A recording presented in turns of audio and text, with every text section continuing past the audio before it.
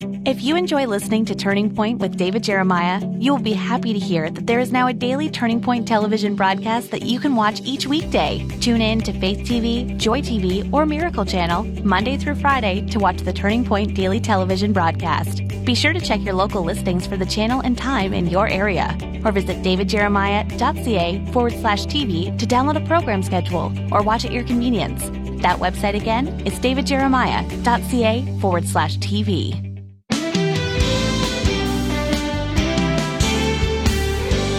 He was an angel who seemed to have it all: beauty, skill, acclamation. What went wrong that ultimately led to God casting Lucifer out of heaven? Today on Turning Point, Dr. David Jeremiah continues his look at the devil's downfall. What did Lucifer want from God? And what can believers take away from it today?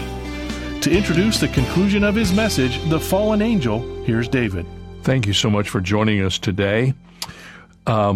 We're giving you some background that takes you back to the beginning of human history, back before human history into eternity past, as we deal with what happened that caused Satan to be a player in our world today.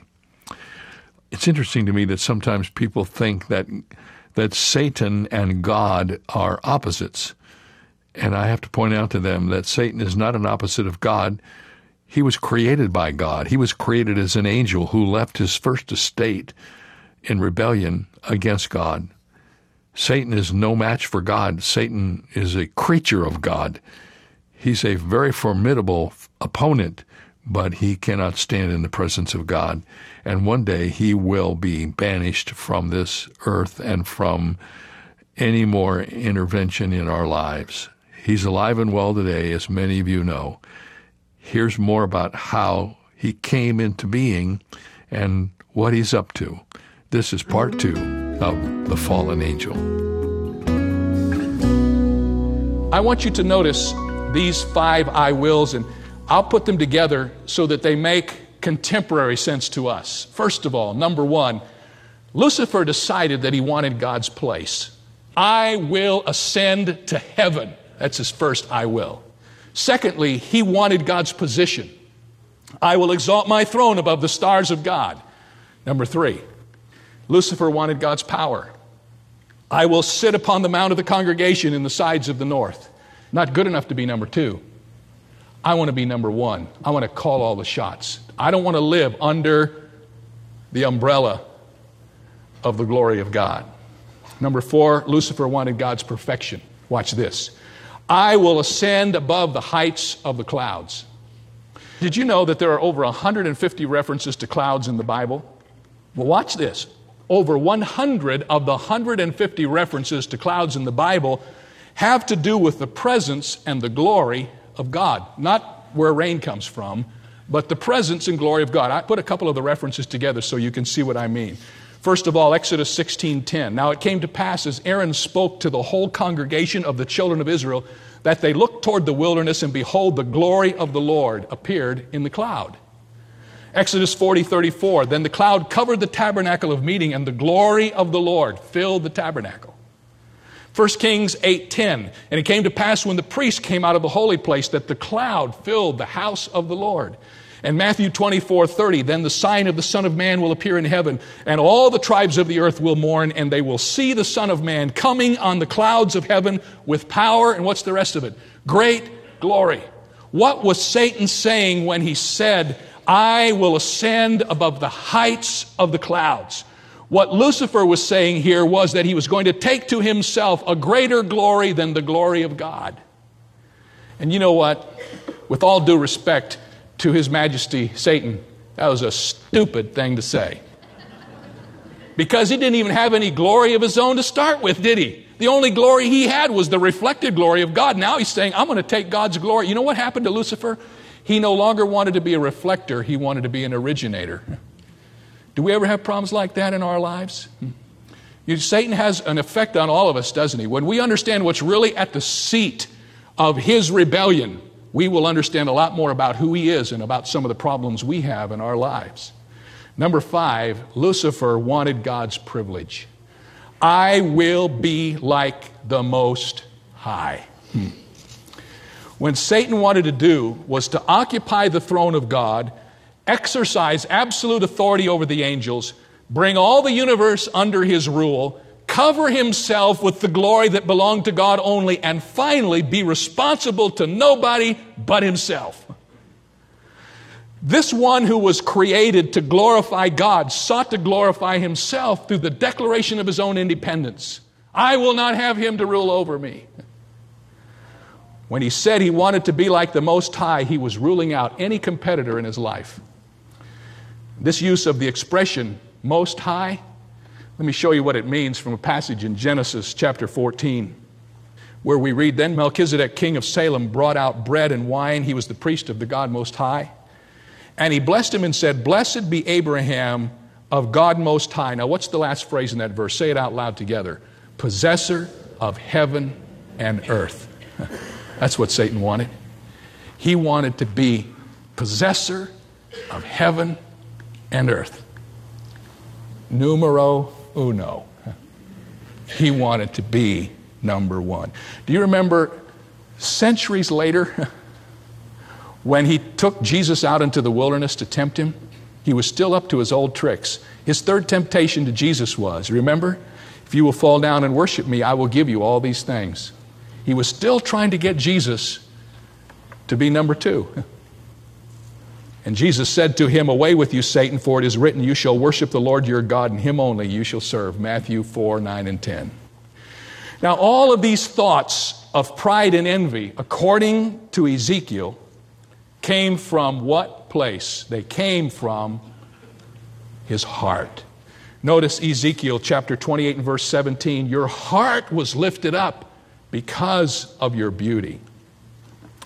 Lucifer's proud heart was the reason for his fall. And the Bible tells us that he did indeed fall. In fact, Jesus said he saw the whole thing happen. Luke chapter 10 and verse 18, Jesus' words, and he said to them, I saw Satan fall like lightning from heaven. Jesus saw it happen. You know, when he fell, he didn't go by himself. He was so influential and so powerful within the angelic realm that he went around among the angels and got people to follow him. You know, the same kind of thing happens today in just about any setting you can imagine. Somebody gets rebellious and they never want to rebel by themselves. They always want company. So they gather a group together and they get people to follow him. And that's what Satan did. And you know what Revelation tells us? Revelation tells us that he was able to get 1/3 of the entire angelic creation to go with him in the fall. 1/3. I don't know how many that is, but that's a lot of angels. And that's why there's so many demons today, because those are Satan's demons. Jude 6 says, And the angels who did not keep their proper domain but left their own abode, he has reserved in everlasting chains under darkness for the judgment of that great day. And 2 Peter 2:4 says, God did not spare the angels who sinned, but cast them down to hell and delivered them into chains of darkness to be reserved for judgment. So what happened was Satan's heart was lifted up in pride. He wanted to take over God's place, and he was banished from heaven. And he took a bunch of the angels with him. And that's how we got Satan and evil in the world today. I know what some of you are thinking. Some of you are thinking, but Pastor Jeremiah, how did this happen? I mean, did God know that the pride in Lucifer's heart would be there when he created him? Yes, because God is omniscient. He knows everything. Could he have permitted it? I have to again say yes, because he's omnipotent and he's all-powerful. Then why did he? And I'm tempted to say right here, I don't have a clue. Because that's pretty much what most of the commentaries say. And some of you preachers out there know exactly what I'm talking about. You open the commentary and you want to find out this answer to problem of evil in the world. And Paul calls it the mystery of iniquity. Isn't that interesting? The mystery of iniquity. It is a mystery, isn't it? How did sin get in the world? Here's another part of that question. How could a perfect, holy being fall? Satan didn't have any sinful world to tempt him. He had no tempter to push him. He had no innate sinful nature to overpower him. How could the first unholy affection arise in his angelic being? The answer to both of these hard questions, I'm convinced, lies in the fact that Lucifer was created by God just exactly like you and I have been created by God. with a freedom to choose. God could have created all of us, including the angels, as a bunch of robots. Do you know that? He could have programmed us to do what He says, to walk where He wants us to walk, to say what He wants. We wouldn't come to worship on Sunday of our own volition. We would march in here under the same cadence, file into our rows like some sci-fi film, and we would sing praise to God because we were programmed to do it. Now I want to ask you a question. How does God in heaven get glory to His name like that? The way God gets glory to His name is when He creates His creatures with full choice, and they have the opportunity to say yes to Him and of their volition, of their will, to praise Him. And 2/3 of the angels, from what I can understand, have still chosen to worship and honor God with their lives. But Satan chose not to. Someone I read wrote this: he was the first from among men and angels who volunteered to haunt the halls of hell because he chose to do it. May I say here for just a moment that when we stand before God someday, if we have not received Christ as our Savior and we are consigned to hell for eternity, we will have all kinds of excuses as to why we are going in that direction, but there will only be one reason, and that is because we chose to do that. You say, well, I never chose to go there. No, but if you chose not to receive Christ by virtue of your choice, you have determined your destiny, just as Lucifer determined his. Now, having looked at these two passages, what do we learn from all of this? I'm always intrigued when I study a doctrine like we're studying right now to ask myself, how does this affect me? And I've written 3 things down in my notes, and I want you just to remember these. Lesson number 1 is the power of pride. The power of pride. I wrote this down in the margin of my Bible. Listen to me. Pride turned an angel into a devil. Pride. Did you know what the Bible says about it? In a statement that could be written over the career of Satan, Proverbs 16:18 says, "Pride goes before destruction and a haughty spirit before a fall." I found this intriguing passage in the New Testament where Paul was writing to Timothy and telling him about how to build leadership in the church. And he was encouraging him to be careful about taking brand new people in the faith and putting them in a position of authority. And in 1 Timothy 3:6, he says this: "Not a novice, lest being puffed up with pride, he fall into the same condemnation as the devil." Isn't that interesting? Pride is a destroyer. Pride is powerful. And that's why we read in Romans chapter 12 and verse 3, "For I say through the grace given to me to everyone who is among you, not to think of himself more highly than he ought to think, but to think soberly as God has dealt to each one a measure of faith." Have any of you ever had problems with that? Figuring out who you are? I told some of you some years ago that back when I first started preaching, I was living in Fort Wayne, and I was asked to go to the Moody Bible Institute to preach because Charles Stanley got sick and he couldn't keep his appointment. I was close by, so they said, "Would you come?" And I said, "Sure, I'll go." And I got there. They took me into the room to wait, and I was listening to the speaker, and all of a sudden I realized that the speaker who was on before me was Warren Wiersbe. And I'm a young preacher, and Warren Wiersbe's the best Bible teacher in the land, in my estimation. And I'm thinking, how did I get myself in this mess? But then I looked at the clock, and I realized that he couldn't possibly speak until it was my turn. There'd be somebody else. And he quit, and Charles Swindoll took over. And I said to myself, how did I get myself in this mess?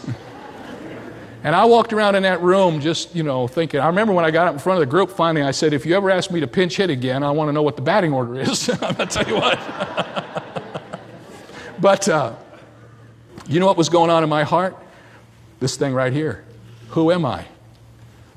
How do I stack up? How do I measure up? When I first moved to California, everybody used to ask me from my friendships back in the Midwest, "Well, Jeremiah, you're out there on the star-studded coast," and they'd start up north and start naming all the famous preachers all the way down the coast. And I was clear down here almost in Tijuana, I'll tell you what. You know what I found out? I found out I don't need to stack up to anybody. I found out I just got to be who I am before God. But you know what? That's a battle that we fight all of our lives, isn't it? Because pride wants to get in and separate us from our brothers on the basis of envy and the green sickness. So you can see that Lucifer's sin that turned him into a devil was the sin of self-originated pride. And that's what turned him into the black sheep of God's family. That is what brought God's curse upon him. Because of his pride, the devil became an enemy of humility. And I want you to know that today, man's pride makes him a friend of the devil. Do you know what the book of Isaiah says in that famous verse that we all have learned by heart? All we like sheep have gone astray. We have turned each one to his own way. And we've been fighting that fatal flaw in our existence since the day that sin came into the universe. The second lesson I've learned is the purpose of Satan. Not only the power of pride, but you know what Satan wants to do? Watch now. What did Satan do as soon as his heart turned to evil and he decided to rebel against God? What was his first major action? To go get others and take them with him. He corrupted all the other angels that he could get his hooks into. And you know what? That's his purpose for you and for me. Listen to me. If you're not a Christian today, if you've never received Christ as your Savior, I want to tell you, I know what Satan's purpose for you is. He wants to so deceive you that he ultimately takes you to the lake of fire and to hell with him. That's what his goal is. He wants to take as many people to hell as he can.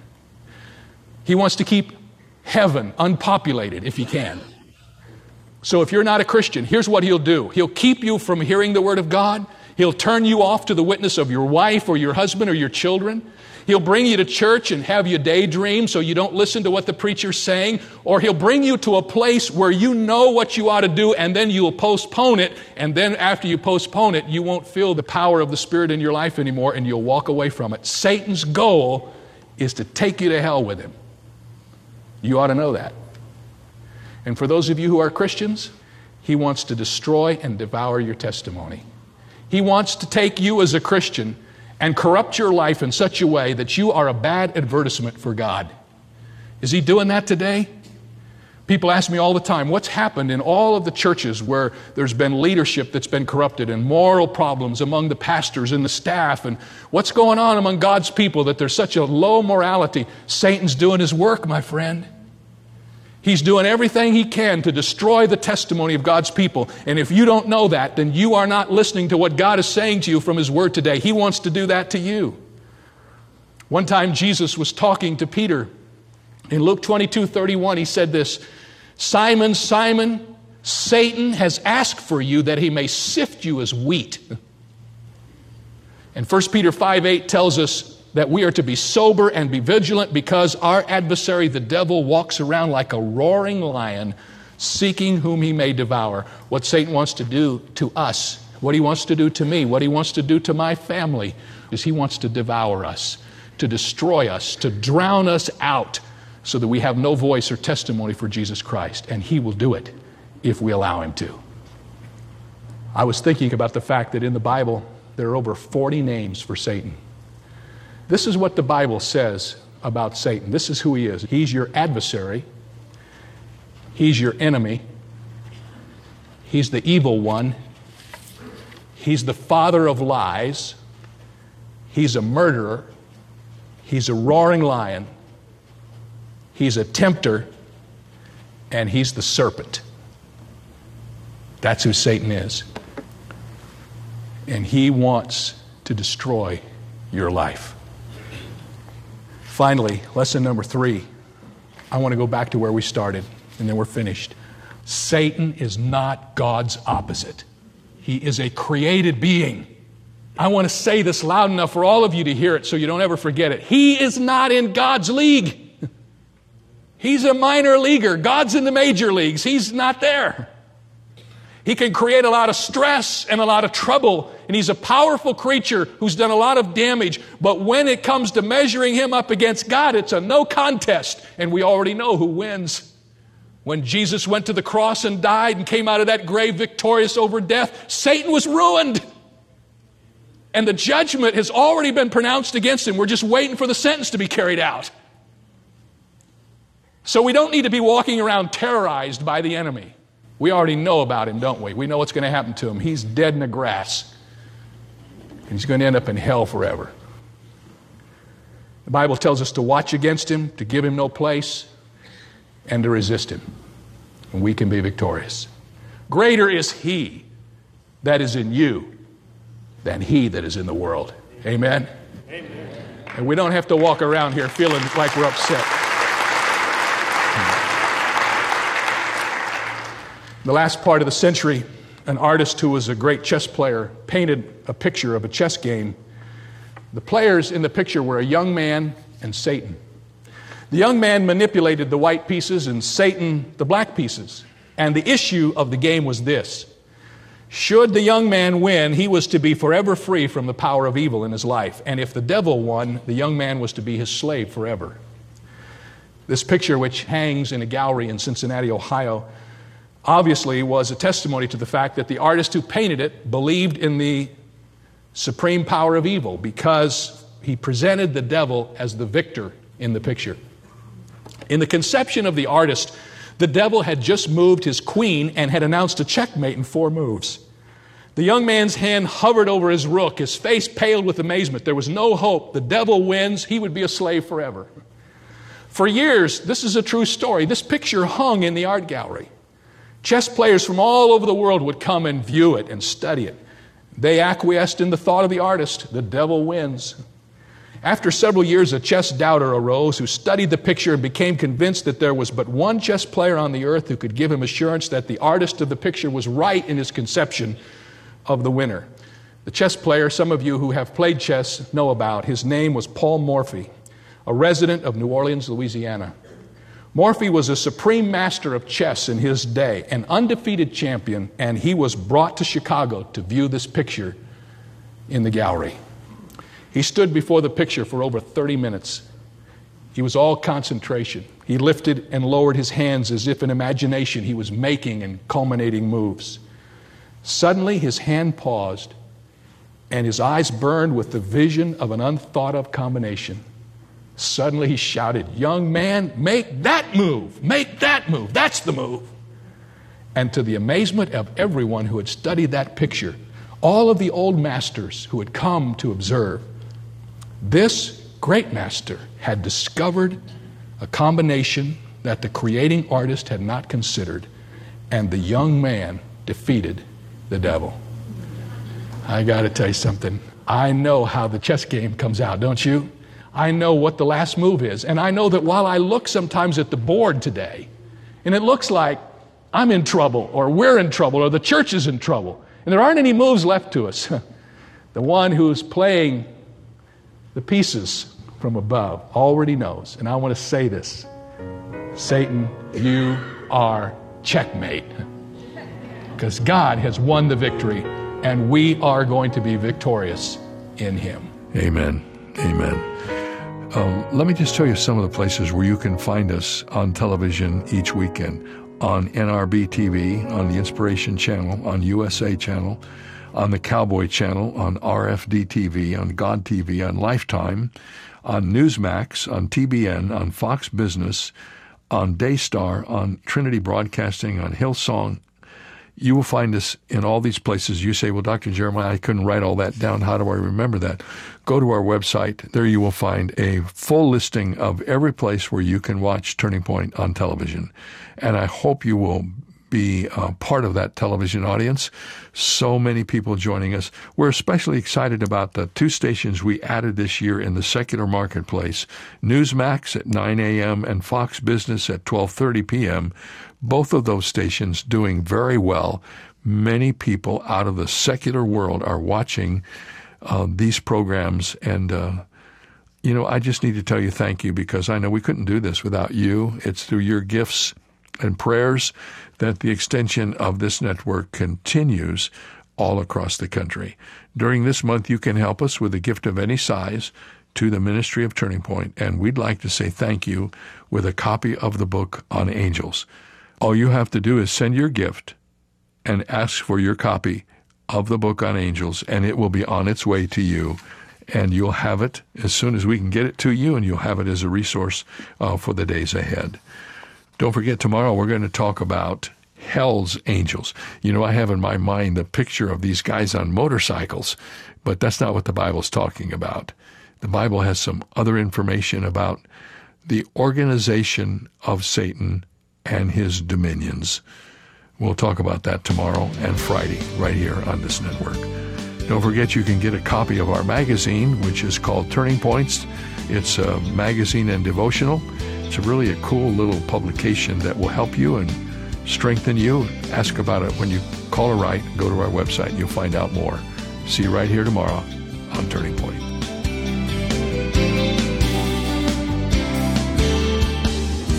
Our message today originated from Shadow Mountain Community Church and Senior Pastor Dr. David Jeremiah.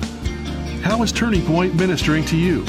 Write and let us know at Turning Point for God of Canada, P.O. Box 18098, Delta, BC, V4L2M4. Visit our website at davidjeremiah.ca/radio or call 800-946-4300. Ask for your copy of David's book, Angels, Who They Are and How They Help, What the Bible Reveals. It will give you a biblical look at angels, and it's yours for a gift of any amount. You can also download the free Turning Point mobile app for your favorite smart devices, or search in your app store for the keywords Turning Point Ministries to instantly access our content. Visit davidjeremiah.ca/radio for details. This is David Michael Jeremiah. Join us tomorrow as we continue the series Angels here on Turning Point with Dr. David Jeremiah.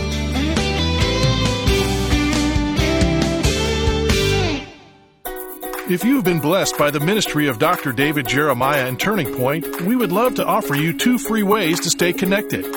Sign up today at davidjeremiah.ca/magazine for a subscription to our monthly Turning Points magazine. Each exclusive issue is filled with encouraging articles and daily devotionals to strengthen your spiritual walk. You can also sign up to receive our daily email devotional and be a part of our community of friends who receive daily encouragement delivered straight to their inbox from Dr. Jeremiah. Written in a thought-provoking manner, this concise yet profound daily devotional delivers the refreshment and focus you need as you go about in today's world. You can join the more than 600,000 monthly subscribers who are building their faith each month through these free resources. Sign up today at davidjeremiah.ca. That's davidjeremiah.ca. The English philosopher John Locke, whose writings influenced many of America's founding fathers, once said, "To give a man full knowledge of true morality, I would send him to no other book than the New Testament." Is that not a surprising evaluation from someone who embraced only part of the New Testament's message? There is a great morality to be found in the New Testament, especially in the life of Jesus himself. But to stop there would be to miss the greater point. The New Testament is not a guide to morality, but an explanation for why our imperfect morality proves our need for a Savior. This is David Jeremiah encouraging you to get on the road to new life. Discover God's view on morality on Route 66. Route 66, driving the word home. Log on to Route66Life.com and get your roadmap for life.